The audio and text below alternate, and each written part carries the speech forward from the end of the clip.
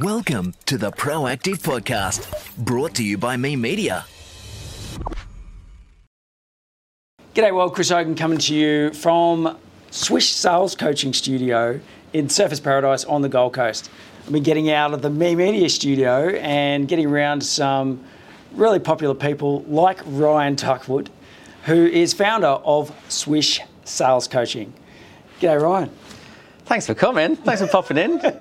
So it's awesome to have somebody else in the studio. Amazing. Yeah, it's cool. Amazing. So we're going to do a really raw and I think organic podcast here. We've got some questions that we might introduce a little later on, just to have a bit of fun. Yeah. But mostly, I want people to get to know Ryan. For those that don't know Ryan, he is an Australian distinguished talent visa holder. Something I read recently, which, who really cares? But Ryan seems to care because he wrote it somewhere. Because it means I can stay in Australia. Okay. That's why I care. Right, okay, good. Yeah. So it means you can say you're Australian now. I have permanent residency in Australia now. Right. I'm not an Australian citizen as yet, but now I can apply for it. I've been here 13 years, came here as a backpacker. And the visa that I was on was a de facto to my wife, who's Kiwi, but that never led to permanent residency. And then about 18 months ago, I got approached by the Office of Home Affairs, a talent scout. So there's talent scouts in the government that look for talent. That is the official title. And the one that approached me, she looks for talent from Israel and the UK. Stumbled across me and said they offer out 500 of these visas every single year. Would you like to apply? I coach a lot of immigration agents. We are a sponsor as well. So Michelle, who was our agent who'd helped us sponsor other people, I rang her. She said, if you've been approached by one of the scouts, you've got it. You're done. Apply right now. Help me put it through. And 8 weeks later, I'm a permanent resident. Okay. That was the quickest in the history of the thing, apparently. The quickest in history. In history. Not that I'm competitive. Yeah. but if I'm going to do it. Michelle was actually on our boot camp last week, and she did say I'm still, to this day, the quickest that they've ever got over the line. So yeah. So it means I can stay in the country, which is without looking over my shoulder, because de facto is great, but if it never led to permanent residency, I didn't know if I could stay. So yeah. And this is my life now. I love Australia. Yeah, mate, you do. And I've noticed you've really adopted the Australian lifestyle. You know. With your kids getting out and playing footy around the traps, especially on the beach. Yeah, exactly. Yeah, I've not really gone as far as like the budgie smugglers and all of that just yet, and all the shoeies. No. But otherwise, I'm pretty Aussie. No, none of those are cool. No. So, mate, let's touch on your boot camp. So you just had a boot camp last week. What can you explain what the boot camp is? The SWISH boot camp, it'll probably be our flagship live program that we run. We've been doing it since 2015. It's evolved a lot. It used to be purely for salespeople, and I'd almost take that a step further and say transactional salespeople that are just hitting the phones. It's now evolved into, we've had over 10,200 people that have come through the training. Last week in particular was the biggest one we'd ever done. We had people in the UK, Spain, Sweden, America. People were doing it through the middle of the night, in bed, wherever they were, on Zoom. And then we had the best part of 120 people in the room here on the Gold Coast as well. So it is designed to be a very intense, immersive experience. 3 days, sales psychology day 1, sales process day 2, and sales execution, which sounds horrendous, day 3. Execution basically means they make sales. So they hit the phones, they jump on Zoom, and they get results there and then. Okay. It's a crazy experience, which is pretty cool. Right. Does that involve prospecting as well? So the way I position it, because it's probably important to understand that 32% of our members now are not in sales. So we are a sales coaching organisation, but as Andrew Banks, one of our investors, once said, that it's not sales coaching, it's communication coaching. So what that meant was our client base has now evolved away from frontline sales to marketing, customer service, HR, administration, reception, team leaders, managers, business owners. So they're all just wanting to articulate their message better. So during that we call it a power hour on the final day of the boot camp, we use the skills that we learned on day 1 and day 2 to then drive a genuine pipeline to the surface. So we've got these 2 text messages that we send on day 1 to our pipeline if you've got one, and that's designed to remove tire kickers and highlight the genuine buyers, and then we close them on the Friday.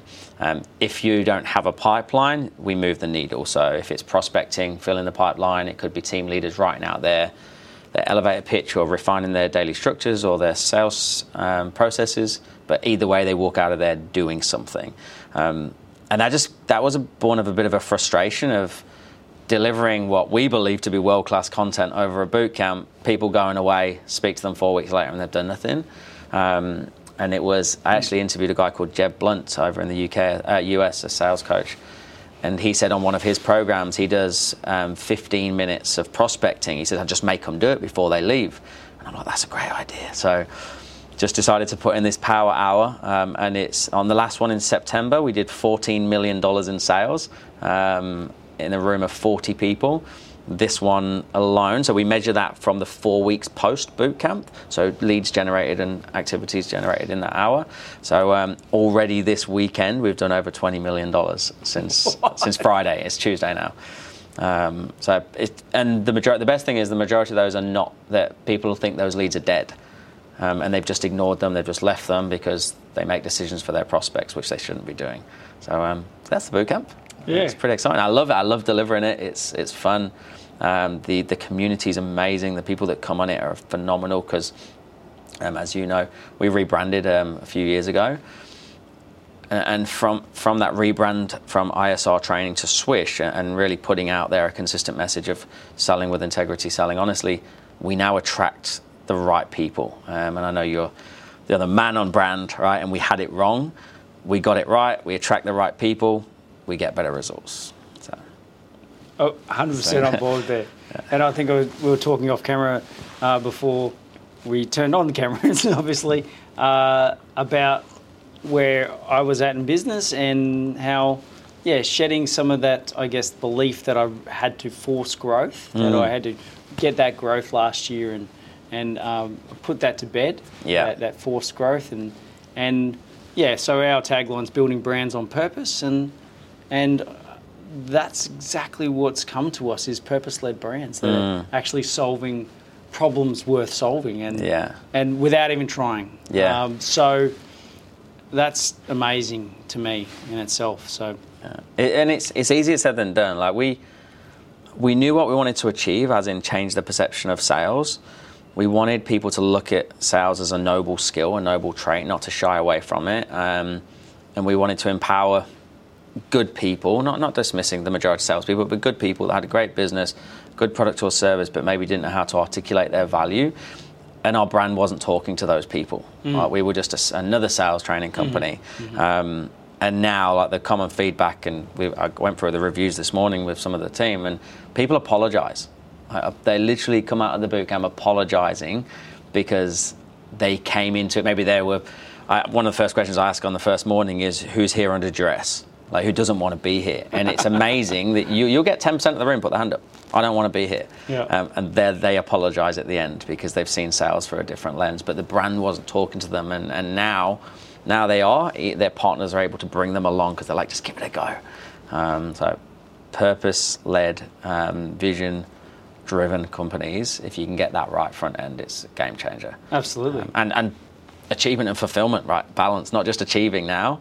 As you spoke about this morning, about vanity-driven, vanity metrics. So early years just got caught up in it all. Like revenue, 100 people in a team. Can't think of anything worse than having a team of 100. Revenue's vanity, profit, sanity, And easily got caught up in it, as opposed to what one of my coaches, Anna Samios, talks about, the jaws of margin. Right, making sure that you've got the jaws of margin in place, not just the top line number that everyone's chasing. Doesn't make any sense. No. And been there. Yeah. So we're talking a bit about sales and marketing and how there's this disconnect between, I guess, sales and marketing teams, but then, you went on to say that there's actually a disconnect between more than just the sales and marketing. It's customer service.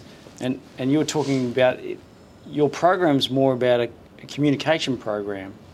So the challenges that I'm seeing when I'm talking to marketers in my mentoring program is that they're getting, bombarded with all these new ideas for marketing when they already have a strategy in place, and it's coming mostly from the sales team saying, hey, we should be doing this, we should be doing this, we should be doing this. Being very reactive when the marketing team have actually gone and been proactive and created a strategy and said, look, we've identified these key areas that we want to focus on, but they're having a really tough time, like, I think, calming the farm and for want of a better term, saying no. They don't want to say no, but in some cases they have to. So that's my experience. Yeah. Are you seeing this disconnect in between sales and marketing? Massively, right? I always say that in life we get the wrong advice from the wrong people, the example is like if you're a parent and you've had parenting advice from a non-parent or business advice from a non-business owner, and then I always lead into sales advice from the marketing team, right? We all try to give each other advice when that's stay in your lane is often the phrase that is used.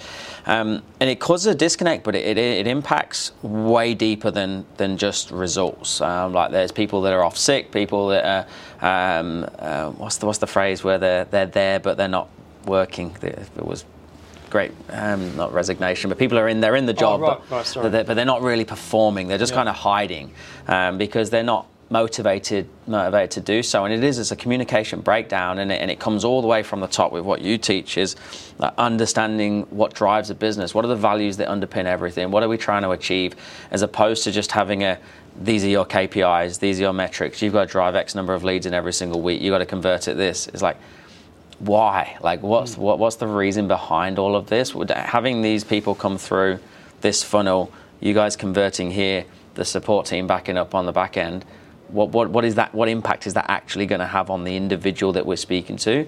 So I think what often happens is it's just pure data and numbers that is communicated, if anything, not feelings and emotions of where people's mental state is going to be when each employee touches them. Every single employee can impact the experience of a client or prospect.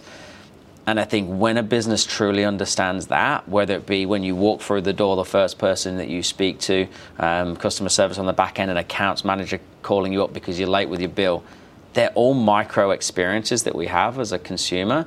And if we can refine that across the board so we're all delivering the same message, the same energy, consistency, all of a sudden sales will go up, retentions will go up, average transaction values go up, people pay quicker, people refer more. And it's not hard to do. The challenge for us, initially, not so much these days, but was getting people to understand that they're all in sales. Because there's a resistance to believe that we're all in sales. But once we created content that spoke to all those different divisions, we went from bringing on board a team of 5 to like a team of 40, like overnight. And then the team's results are unbelievable. But like you don't want people to leave in a company because they feel undervalued just because it's a lack of communication. Yeah. Such a waste of talent.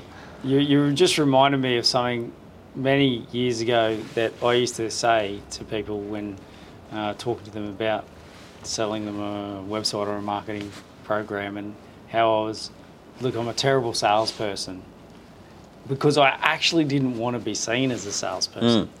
And they didn't want me to be seen as a salesperson. Yeah. So I used to say how terrible I was at that to try and, I guess, lower the resistance to purchase and also lower the resistance to being sold to. Yeah. It's funny that I had to do that in order to, I felt like I had what to you do were that. doing is actually lowering your own resistance. Yeah. So that you felt comfortable to do it. Exactly. Yeah. It's nothing to do with them.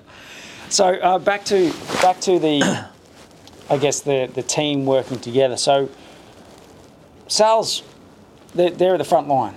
Yeah, they're front line selling, and they have valuable information for the marketing team. So have you worked out a system or a best way to, I guess, communicate that market research that essentially the sales team are doing inadvertently? It's a good way of putting it. It is. It's market research. It's live, finger on the pulse. Like, what is going on? What are people hearing? Just over communicate the whole way through. So we've implemented the Rockefeller habits with all of our meeting rhythms. It was something that Glenn Richards brought into us. It was interesting because Glenn brought it in, and I didn't really implement it until he introduced me to another lady called Anna Samios, and then she reinforced it. I'm like, oh, that's actually pretty good. And I actually spoke at Anna's event in Sydney last week, which is scaling up, which is where the Rockefeller habits are from, of Vern Harnish. So having all those meeting rhythms, like every single morning we have a morning huddle, we have our daily feedback emails, we have our end of week whip, all the Slack channels, but doing that as a company, not that sales over there, that's marketing over there. I think it's really important that everybody knows what everybody else has got on their plate. Keeping those huddles tight so they don't become a bitchy session or a complaint session, that's the skill. So it's like 15 minutes. What's some good news that you had yesterday? What are you working on today? What's your metric for success, and what challenges are you facing? You're having constant conversations around wins from a client yesterday. What they enjoyed was when they came through the funnel, they liked the upsell, they liked the video that you put through. Or it might be a marketing team saying, guys, how's that particular funnel working? We tried something new, did you notice that? Oh, we haven't had anybody come through that channel for a while. What I find in companies is that there's too long in between put something out there and checking the data. So we're like 6 data points, get it back, 6 data points, get it back. And that allows us to be very, very quick. I mean, we're a relatively small business, so we can be nimble. It's harder for big, huge corporates. But it means that everybody knows what's working and what's not working very quickly. Yeah. I have a meeting every single Monday with all the heads of each department. They will have what we call TCMs, training, coaching, mentoring sessions for 30 minutes with everybody within their team. So every week I'm getting things fed back to me. So just constant communication. Something that we're going to implement, which we haven't done, it was something that Glenn spoke about last week at our event, is the founder or a middle manager calling a random customer once a week. Literally just me pick up the phone and call somebody in the field and go, how's the team? Like, not as a let's find out what's going wrong, but just call the team as the founder. What was your experience like? Yeah, literally, what was your experience? He said he used to do that at Green Cross Vets for many years. And people were just shocked that you even called, right? Yeah, and what are you doing? yeah, you got nothing else to do. So that works well. We also do the QC call. We use it as a follow-up strategy, and it's a great sales tool. But what it really does is it gathers the genuine reasons for people not moving forward, or if there's something in the process they didn't like. So basically, the way it works is, say you've got a sales cycle of like 6 weeks. On week 5, we would send them this text message that I mentioned on day 1 of the bootcamp. We send this text message. If that doesn't get any sort of attention, somebody else in the team would call you up and say, hey, Chris, I know you were speaking to Steve a few weeks ago about potentially utilising blah, blah, blah. I don't know whether you came on board or not, and to be quite frank, that's none of my business.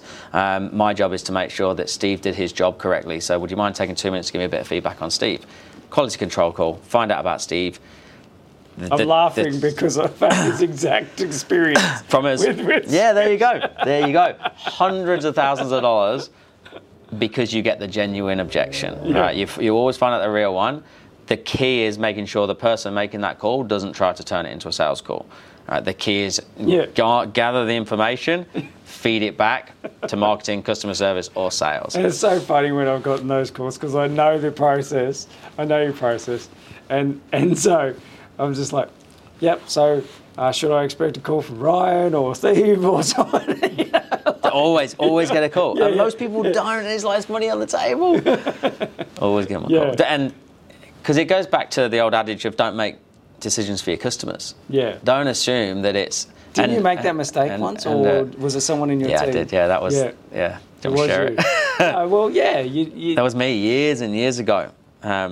Just for people that might not have heard it, there was a guy on the phone, and he'd asked me what the top package was. He was literally paying. He'd given me his bank detail, his card details, and I was just about to get the expiry in CCV, and he said, what's the top package? And I said, well, it's a bit more expensive. It's $25,000. I don't know if that would be feasible for you right now. And he said, you condescending little prick. Put the phone down on me. My old boss pulled me off the floor, put me in front of 40-odd sales guys and was like, tell everyone what just happened. And I got the best lesson of my life because he said, just because you can't afford something doesn't mean they can't. But we do it. We impart our own limiting beliefs on people.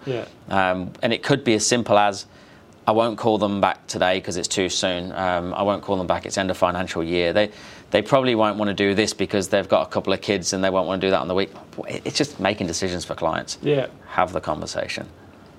But it wouldn't hurt for marketing and customer service to make those calls as well. Like marketing should 100%, like Brendan will sit and he'll listen to the calls. I want him to hear the leads that he's generated. Like, listen to them. You're touching onto the perfect word.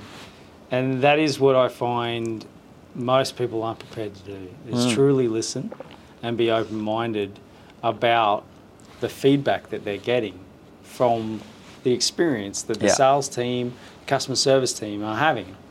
And that they're too closed-minded and they're basically saying, no, this is the way we're doing it. This is what we set up. We can't change it. When in all reality, absolutely it can be changed. And all that really needs to happen is for you to accept that there could be another possibility in the situation and that it's worth listening to. And sometimes in these cases where, you get this feedback and go, well, that's one. That's one bit of feedback. It's one person's feedback. The ideal sample size is 130 pieces of basic data in order to decide whether or not to sway this way or that. But a minimum size is 30. So, you can react on, 1, 2, 5, 10. But, maybe there's some metrics that you need to put in place and say, well, hey, let's put that in here. And I'm talking, and when I'm saying you, I'm saying marketers, I'm saying business owners, I'm saying businesses can track, well, hey, we've had this issue. It's come up a number of times now. How many of those times has it come up? And they're the only ones that you know about too sometimes. But that's a really good point, right? So imagine a marketing person coming to a sales guy and saying, this has come up too many times now. What is too many, right? Then there's an education piece that needs to happen before a marketing plan is put in place to go, hey guys, we're going to put a new funnel in place. We're going to A/B test these 2 videos with new copy. We know, because we're specialists in our field, that we need at least 30 data points, ideally 130, before we can understand if this is working. In the nicest possible way, don't come to us until you've made 130 calls, right? So it needs to be conditioned up front. That's cool. Otherwise, there's I've made too many. I've made lots of calls and they're crap. Right? That's what I always hear from sales guys. The leads are crap. I'm like, how many people have you spoken to? 6. But lots is open to interpretation, right? So you need to lay out the parameters before we even start that, so they know not to come to you, and then you control the communication. So you reduce any sort of waste in pointless conversations, and then you reconvene at a point when you know you're going to hit that ideal data point. And then we have that backup plan. If this isn't working, where are we going to go after, and we can swiftly go into it. But I think it's the communication up front which is a challenge, and then it comes across as confrontational because the sales guys are just walking around going, this is bloody crap, these leads are rubbish. And you tapped on a really important point, is that market research is so important to me in my business when I'm doing marketing strategies, right? What does the market actually want? Now, Steve Jobs says the market doesn't know what they want. The customer doesn't know what they want. So let's just do what we think's best, and then we'll tell them what they want. But, the market can tell you a lot of things about maybe what they don't want. So most people can actually. I think they know what they want. I don't think they know what they need. I think that's the problem. Like when we created this business back in the day, like you probably know this. Jack and I knew we wanted to do sales training, and we knew we wanted it to be different to whatever else in the market. So we just approached local businesses, like pretty much our football mates that we knew were in business, and said, hey, if we were going to train some sales staff, what skills would you like them to have? What would you like us to teach them? And it was follow up, build rapport, overcome objections, resilience, so they can actually get through the challenging period. So we're like, all right, brilliant. So I went away, created a program, created a very unsophisticated boot camp 9 years ago. Was like, hey, we got this course. Do you want to put your team on it? It's what you said you wanted, right? So we then put them through that. Some of them were happy, some of them weren't, because it wasn't what they needed. So there's the argument of give people what they want to get to what they need, or we learn to ask better questions on the front end, because people, what they want is just a surface level fix. What caused it, they don't know. If they knew what caused it, they'd give you a different answer. So that comes down to then asking the right questions during a strategy session, or from a sales perspective during a discovery or a consultation. But it's an ongoing battle. But it doesn't need to be as hard as it is. There's a local company, and I won't name them because you know exactly who they are. They've got a team of like 160 sales reps, and this is on the back end, not marketing. They've got 160 sales reps, and then they've got 60 customer service guys. And we started coaching just their sales team, and we'll always try and bring them all together if possible. No, they don't need it. They're fine on the back end. Anyway, we did a year with the sales guys. Sales were flying, and then they were like. Customer support for some of the sales guys, not all of them, is just like frustrated. They're angry. They're getting all this crap, all this abuse. And there's just a few sales guys in there that are just over-promising because they're like, get it over the line, get my commission, get it over the line. And these customer support guys, massive turnover of staff, I don't know if it was depression, but they were definitely not enjoying their job. So I got the sales guys to take it past that, to go and listen to your clients, go and listen to that onboard. They've got no idea what they just bought because you've just barreled them into a sale. Like it's terrible. So there's pressure from business owners on sales guys to make sales. That's where that comes from, because they're not disconnecting from the outcome. They're so connected to making a sale and making a commission. And then there's a total lack of awareness or ignorance towards who's going to have to support them on the back end. Some companies, they've never even met the customer support team, and they're just handing them over, and it's like, I wish you all the best. So it's got to flow all the way. No, that introduction, all the way through. That introduction is super valuable, and I've seen it and I've experienced that, and you don't feel like you're just handballed and the buck's been passed, and you can always go back to the original salesperson if you like. In good organisations, hey, you said this, and I struggled with that. I struggled with that handover when, as I was trying to scale the business. Obviously, I can't be the bottleneck, which most of us are. And then if, as the founder or as the head coach, people only want to deal with you, which is not ideal. So learning how to build value in your team is a great skill. Like one thing I'll do with companies straight away is receptionist, right? Who's the first port of call? Who deals with inbound inquiries or deals with the current customers? Okay, brilliant. Let me listen to one of those calls. And it's usually, good morning, it's Sarah at Me Media. How can I help you? Okay, fantastic. I want to talk to sales team. Okay, I'll pass you through. Right, that's the call. As opposed to framing the conversation, building a bit of value in the company, having a little statement around who I'm going to select to hand you through to, and then reading a three bullet point bio on that individual to say, Sarah, it sounds like Chris is going to be the best guy for you because he's been in this industry for this amount of time. This is what you're looking for. I'll pass you through right now. And then by the time you pick up the phone, you're like an 8 out of 10 already. Like, they are so important on the front desk to get it right. But it doesn't happen. They just get handed through, and then they wonder why they're fighting an uphill battle right away, which, again, doesn't need to happen. Sounds to me like you've not only learned a lot about sales, but you've learned a lot about leadership. Passing on the baton to someone in your business so that you're not the bottleneck.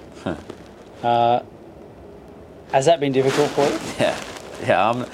I will say I'm not a great business owner. I don't think Jack or myself, without speaking on behalf of Jack, were great business people. We're great salespeople. So we knew how to drive revenue, we knew how to make sales, but we didn't know how to build an infrastructure that that's supports just you it. saying that to make yourself feel better. Because we were crap. No, because that's what you said to me before when I said about I'm not a good salesperson. Well, Glenn Richards called us on it. So post Shark Tank, he said you guys are driving yourself into the ground. Like post Shark Tank, we had massive uptake for obvious reasons, but we didn't have the infrastructure to support it. And what I think we'd inadvertently done is hire a lot of Jacks and a lot of me's, and no diversity in the company, especially not from an age perspective. We were targeting like young entrepreneurs, which is great, but then they get entrepreneurial when they see you working and they go, I'm going to go and start my own business. They look at us and go, oh, if he can do it, I can do it. So we were losing these young entrepreneurs, which is great. They were starting their own businesses, but it didn't build a stable business. And then, as you know, I'm an ex-engineer. I was an engineer for 8 years, so I'm a perfectionist. Like everything has to be right. There's no room for error. So my natural instinct is to micromanage and make sure and double check everything, which is horrendous. Yeah. I shouldn't be on stage. There's too many variables. I should not live in the stage world. But micromanagement is something I think you need to do. Realise how bad you've done it. In order to then go, well, actually, yeah, I don't need to do that anymore, and then see how people thrive. Yeah, and then there's probably two parts to that. That's the way I'd always been managed, and I didn't mind it, right? Because I didn't like getting things wrong. So I liked people watching over my shoulder. I actually liked people checking up on everything that I did. And the second part was the company I found out I was working at. When I first arrived here, the call center, that turned out to be like a boiler room environment, turned out to be a scammy company. And I just lost trust in everybody. These people that I was quite close to, and I'm like, you're a con artist. Like, how did I not? I was so naive to it all. So I didn't trust anybody. So then I'd bring someone into my company, I don't trust you, and I'm going to watch everything that you do. Like, it's a recipe for disaster. And now I've learned, and I still have to be conscious around it, is like give trust, as opposed to like saying you've got to earn it. No one has to earn my trust. Everybody has my trust, and it's yours to lose. And it was interesting. I don't think I spoke about this on a podcast before. Andrew came in here 2021, in Jan 21, Andrew Banks, and he said to me, I know where you're at. He said, so I brought him in because it was middle of COVID and everyone's freaking out. And I said, can you come in here and just meet the team and have a bit of a pep talk for everyone? And he did, and he was great. And then all the team went out, and I stayed in the boardroom with him, and he says, I know where you're at.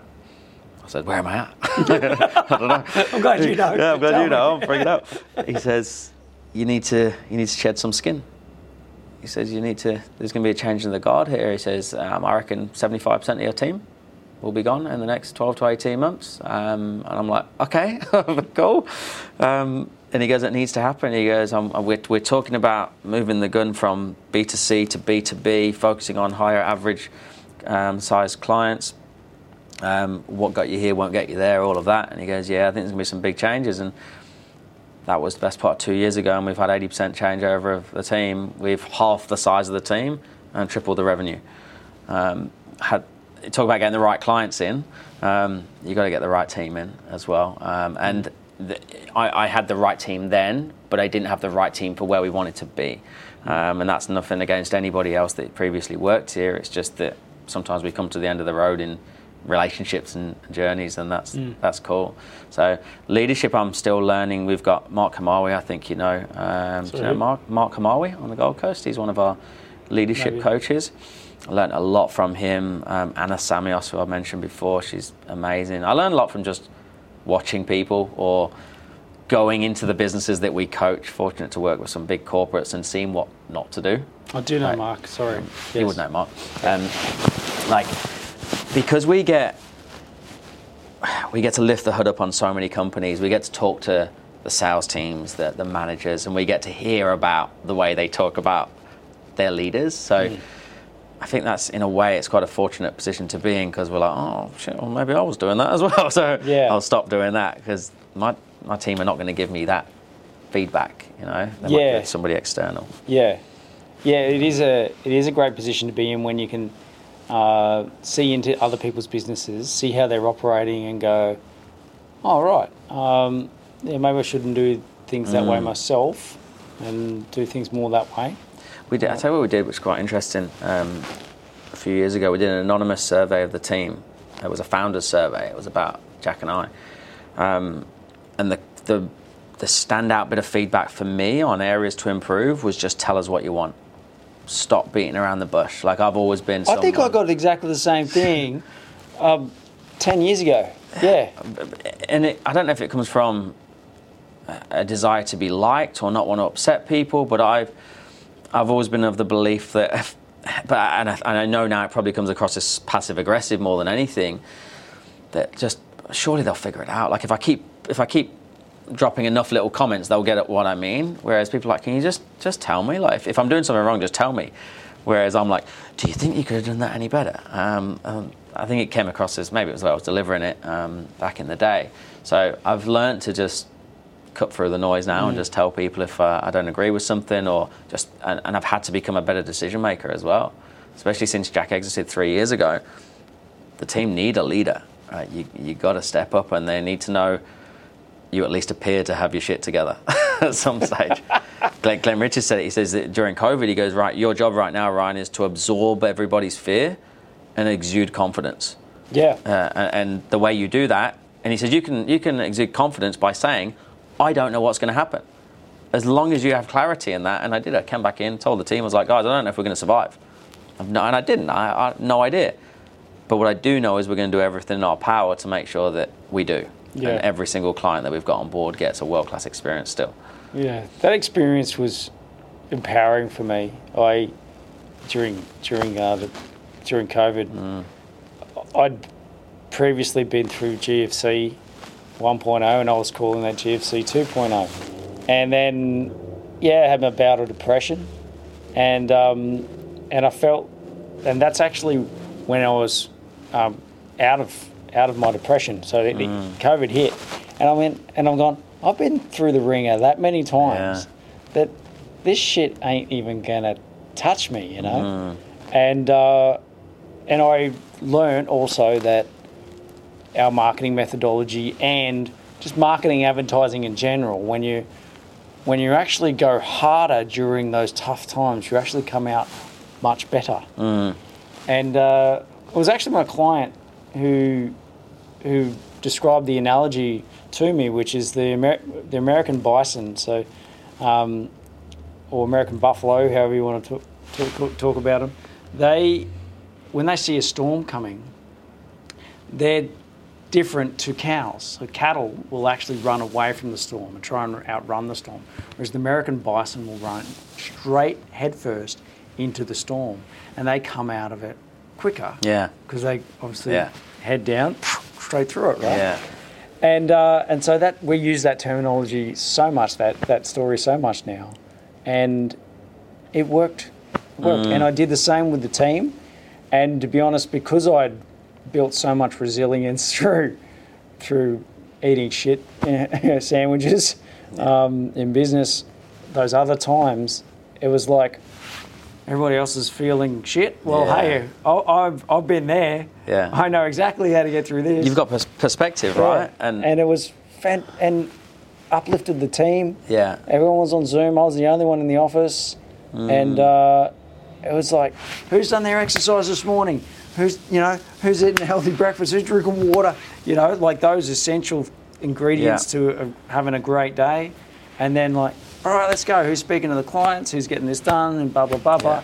And it was so positive. And I had comments from the team who were thinking it was all doom and gloom, saying, wow, this is so uplifting. Yeah, you pulled me through that. I always talk about I always say, don't forget your arm, like in anything, like your actions, your reactions, and your mindset. Right? We can control in any environment what we do, what actions we take, whether it be going to the gym, drinking the right amount of water, eating the right foods, going for a walk in the morning, dials on the phone. We can control all of that. We can control the way we react to certain situations, and you get those two right, you control your mindset. But most people don't. They let external factors creep in, and even just through osmosis, it will go in eventually if you're hearing the same crappy stories long enough. There's a lot of, I think, wisdom that's come about through age and experience, isn't there? 9 years in business yourself, 40-something. Just turned 40. Yeah, don't give me too many more than that. Just turned 40 in October, yeah. Good. And sometimes, well, I've heard people say that the first 20 years of your life is just the training. Now you're ready. Now you're ready for the real battle. I right? was. Now you're prepared. Weirdly, I don't know. I had a little bit of a moment when I turned 40. I'm like, that is it. I'm like, I got to take life seriously. I got a personal trainer, so I'd eat him right. I'm like, is this my midlife crisis? Is this what it looks like? And I remember having a conversation. I actually interviewed here, Theo, from Usher Group, and we finished the podcast and I was sitting just having a conversation with him over there because he's quite spiritual and I said to him, I said, I'm not religious and I'm not overly spiritual and that either, but I said, I'm thinking about it more frequently. And he goes, how old are you? And I said, I'm 39. He goes, yeah, that's about right. And I was like, what do you mean? He goes, yeah, you go through the cycle like 20. And I'm like, oh, don't tell me I'm just falling into the exact same that everybody does. But it makes sense. Like you do start questioning things and looking outside for, I don't know what it is, but I've got kids and I want to make sure that I'm the best version for them. I don't want to come into the team and be stressed. I often talk about that battle of fulfillment versus achievement. I've earned lots of money. I want to love what I do. Every day I want to enjoy it. And Andrew Banks said something really profound on Wednesday last week. He said he had this epiphany, was the way he explained it, that this is not his body. He said, this ain't my body, this is just rented. And the same as if I was renting a car, then I'd have to look after it and service it. And it was funny, all three of them had the same theme of health and fitness and mental health and what they do, their daily structures and in place. And I hadn't really done that since I finished playing football about 4 years ago. And I'm never going to be a fatty. I don't think I'm going to put on lots of weight. But my PT called me skinny fat. So it doesn't mean I was healthy. But I definitely know that getting up early, looking after myself, I come in here and I'm a better version for all of them and hopefully for the kids and that as well. So it's a journey, isn't it? Like, I don't know if it will ever stop. No, but it's natural for us at 40 because, our metabolism's slowed down double the amount from when we were 20. Makes sense. Yeah. And we're starting to see the physical signs or feel the physical signs of that change in age.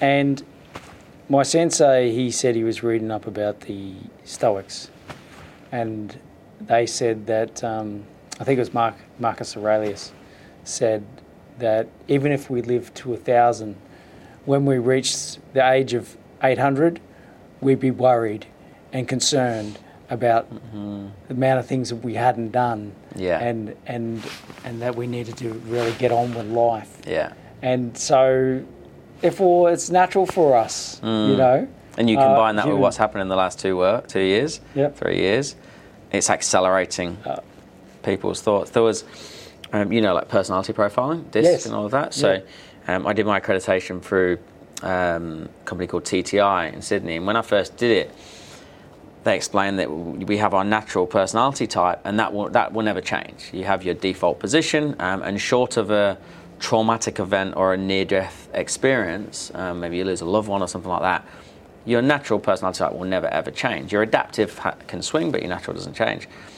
But in the last 2 years since COVID, and they've done 35 million profiles over 30 years, they've had the biggest change ever of natural personality types. COVID has acted, even if you didn't lose anyone, it has acted the same as a traumatic or life-threatening event. So people's natural personality types have changed, which is causing people to go, screw it, I'm going to go and do something new. I'm going to go and live in Bali. I'm going to go and whatever. But people are actually changing because of what happened around the world. That was the same in my experience, life experience and research around values, which is exactly the same thing, personality types, attitudes. That your values don't change unless you meet with a adverse life event. And the amount of people that went, you know what, work doesn't matter, being in an office doesn't matter. All that matters to me is that I'm happy and healthy and I'm with my family and yada yada yada. I don't need the house.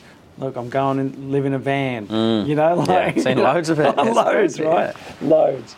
It'll be interesting to see in 4 or 5 years' time if that goes full swing. and then we default back to materialistic things or whatever it was before, when people realise that we do still need some money. Like, we do live in an economic world. I believe it will. Everything happens in cycles, and even with the advent of the internet, it's nearly a 30-year cycle. You see fashions come around again. I wear all of them at the same time. Yeah. So you do. Yeah, you normally have it. Sometimes I see you with cut open jeans and then a suit jacket. Flares.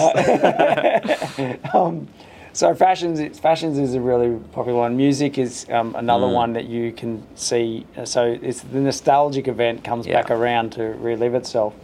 But the internet's done on a funny thing where it's actually merged a lot of, I guess,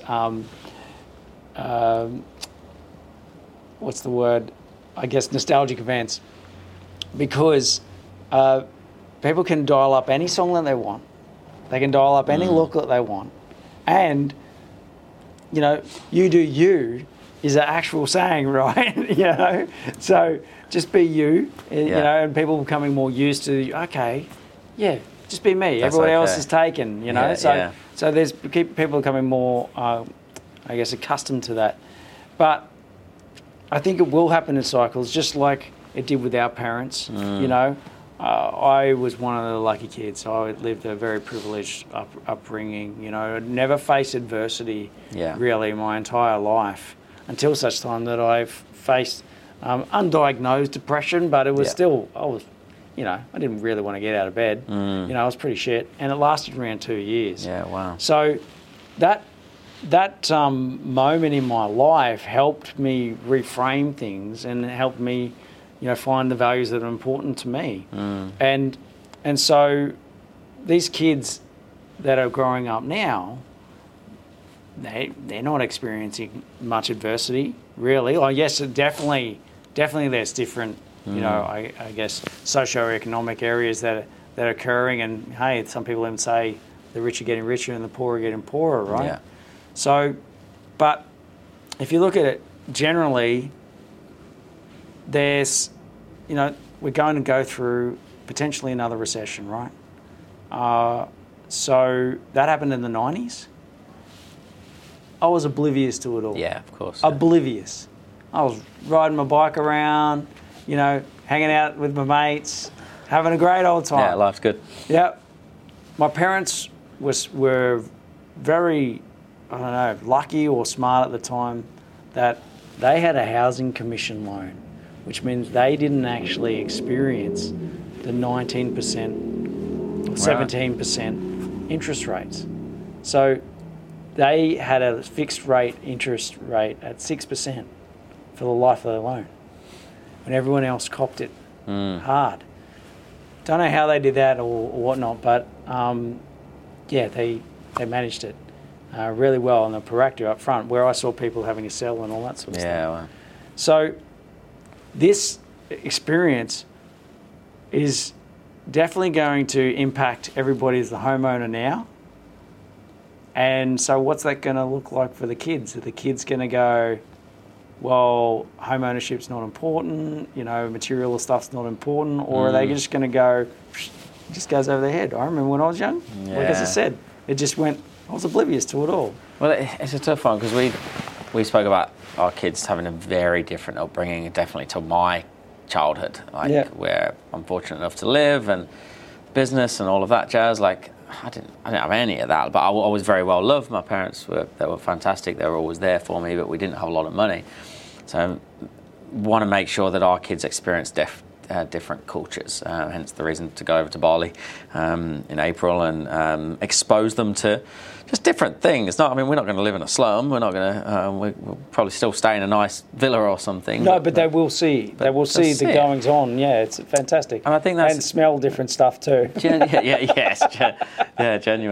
And I think that's like you want to try and prepare them best for the real world, and not kind of sugarcoat anything, because the real world's bloody hard.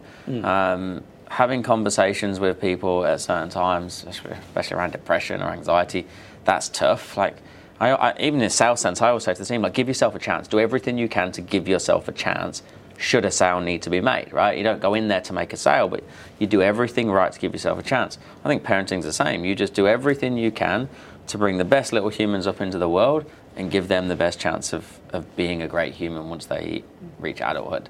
At some stage, you've got to kind of let them go, like anything, like any sort of leadership. Which, say that now, mine are only 4 and 2, so see how, if they want to move to the UK, like, not a chance. I haven't got a passport. Sorry, you're never English. No, it's interesting, and as they grow older, you keep on trying to do exactly what you're doing.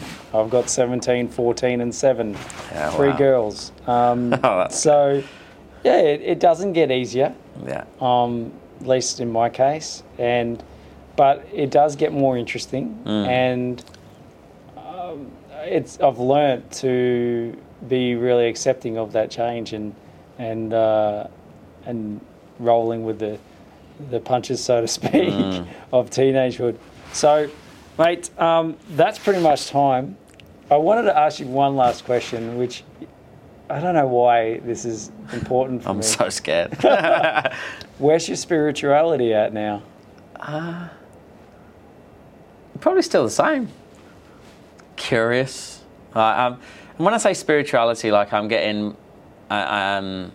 curious around meditation and breath work. I don't know if it even fits in the same world. I don't know. I think it does. It does. Well, it's tapping into Earth's energy. I think I've just become more aware, and hopefully this comes across the right way, the more elite performers, and there's a lot of people out there that are blagging business, that are telling you they're doing this and they're not doing anything, and they're so focused on money, and I'm becoming more aware of those that have genuinely achieved a high level over a consistent, prolonged amount of time, but they also have other life things going on as well. It's not just all business, which is, I don't want this to define me. I would love this to be my legacy. I'd love to be known as the guy that created SWISH and ethical sales. Well, that's already done, mate. So what's your next try? I hope so. So now I'm like, okay, what's the common denominator? And every single one of these people, they do seem to practice some sort of breathwork, meditation. They tap into something deeper. Ice baths. I've done it a couple of times. No, I haven't done it frequently. I've done it twice. Yeah. It's all right. I know I'm feeling great through training, through gym. I'm never going to be a massive bloke, but I feel good for it. Yeah. And I dare say that this is what I've noticed. That the more I streamline this business, the more trust I put into my team, the faster it grows without me, the more time I get to work on me. So that when they do see me again, better version of me. I used to always get sick on boot camps. I used to always get sick leading up to big events or past event, just after the event, because I was like stressed. I was so worried about everybody else and everything being in place, like going around checking the workbooks and I just turn up and deliver the content now. The team are unbelievable. Like, getting that right, getting the right people around me. I often talk about creating your circle of inspiration. I used to call it create a hit list of people you want to get out of your circle. So, like, reducing my exposure to people or the conversation with certain people that doesn't add value to me. Yeah, I call that a no dickheads policy. Yeah. Which is hard, because usually it's like family members or people that are really close to you. So that's why I changed it to, like, reduce your exposure to clients. Yeah, that's true as well. And that has allowed me to find or make more time to train and to. I just go and take the dog for a walk in the morning after training and just sit and do a bit of breathing. But this is probably where I'm at right now. Cool. One final question to ask everybody on the podcast. Where have you been most proactive, and how has that benefited you? Most productive? Proactive. It's going to be a really boring answer. I love the what if scenarios, as in, I don't like risk, so I'm proactive in thinking about worst case scenarios all the time, right? In anything. So, what if that marketing plan doesn't work? What if this employee doesn't work? What if this boot camp fails? What if Zoom goes off halfway? Like, it's more of a practical and literal proactive nature that I have, of making sure things don't go wrong, and I think that's saved us a lot of time over the years. A human version of that would be understanding human behaviour. I think one of the best decisions I ever made was to go down the behavioural science, emotional intelligence route, not just from a sales perspective. I mean, that is a game changer there. That's fascinating, isn't it?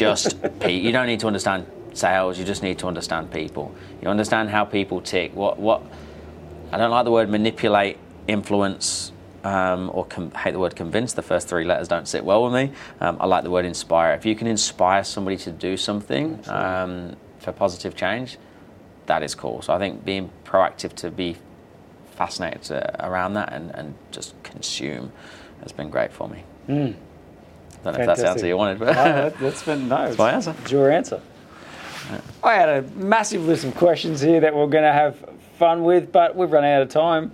It was absolutely fantastic talking to you, mate. And thank you so much for watching the Proactive Podcast. I'm here with Ryan Tuckwood, and he is a legend. And he did found SWISH Sales Coaching, and that's what he's well known for. So you need a new dream, mate. Okay, another business. No, just a new dream. Okay. Thanks for watching. You can see us on YouTube. Search for Me Media. We put these podcasts on my website, memedia.com.au, and it's all over Spotify and Apple Podcasts. Search for Proactive Podcasts with Chris Hogan. Thanks for watching.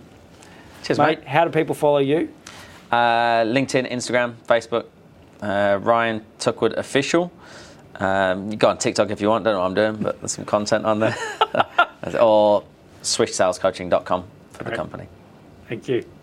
Cheers, guys.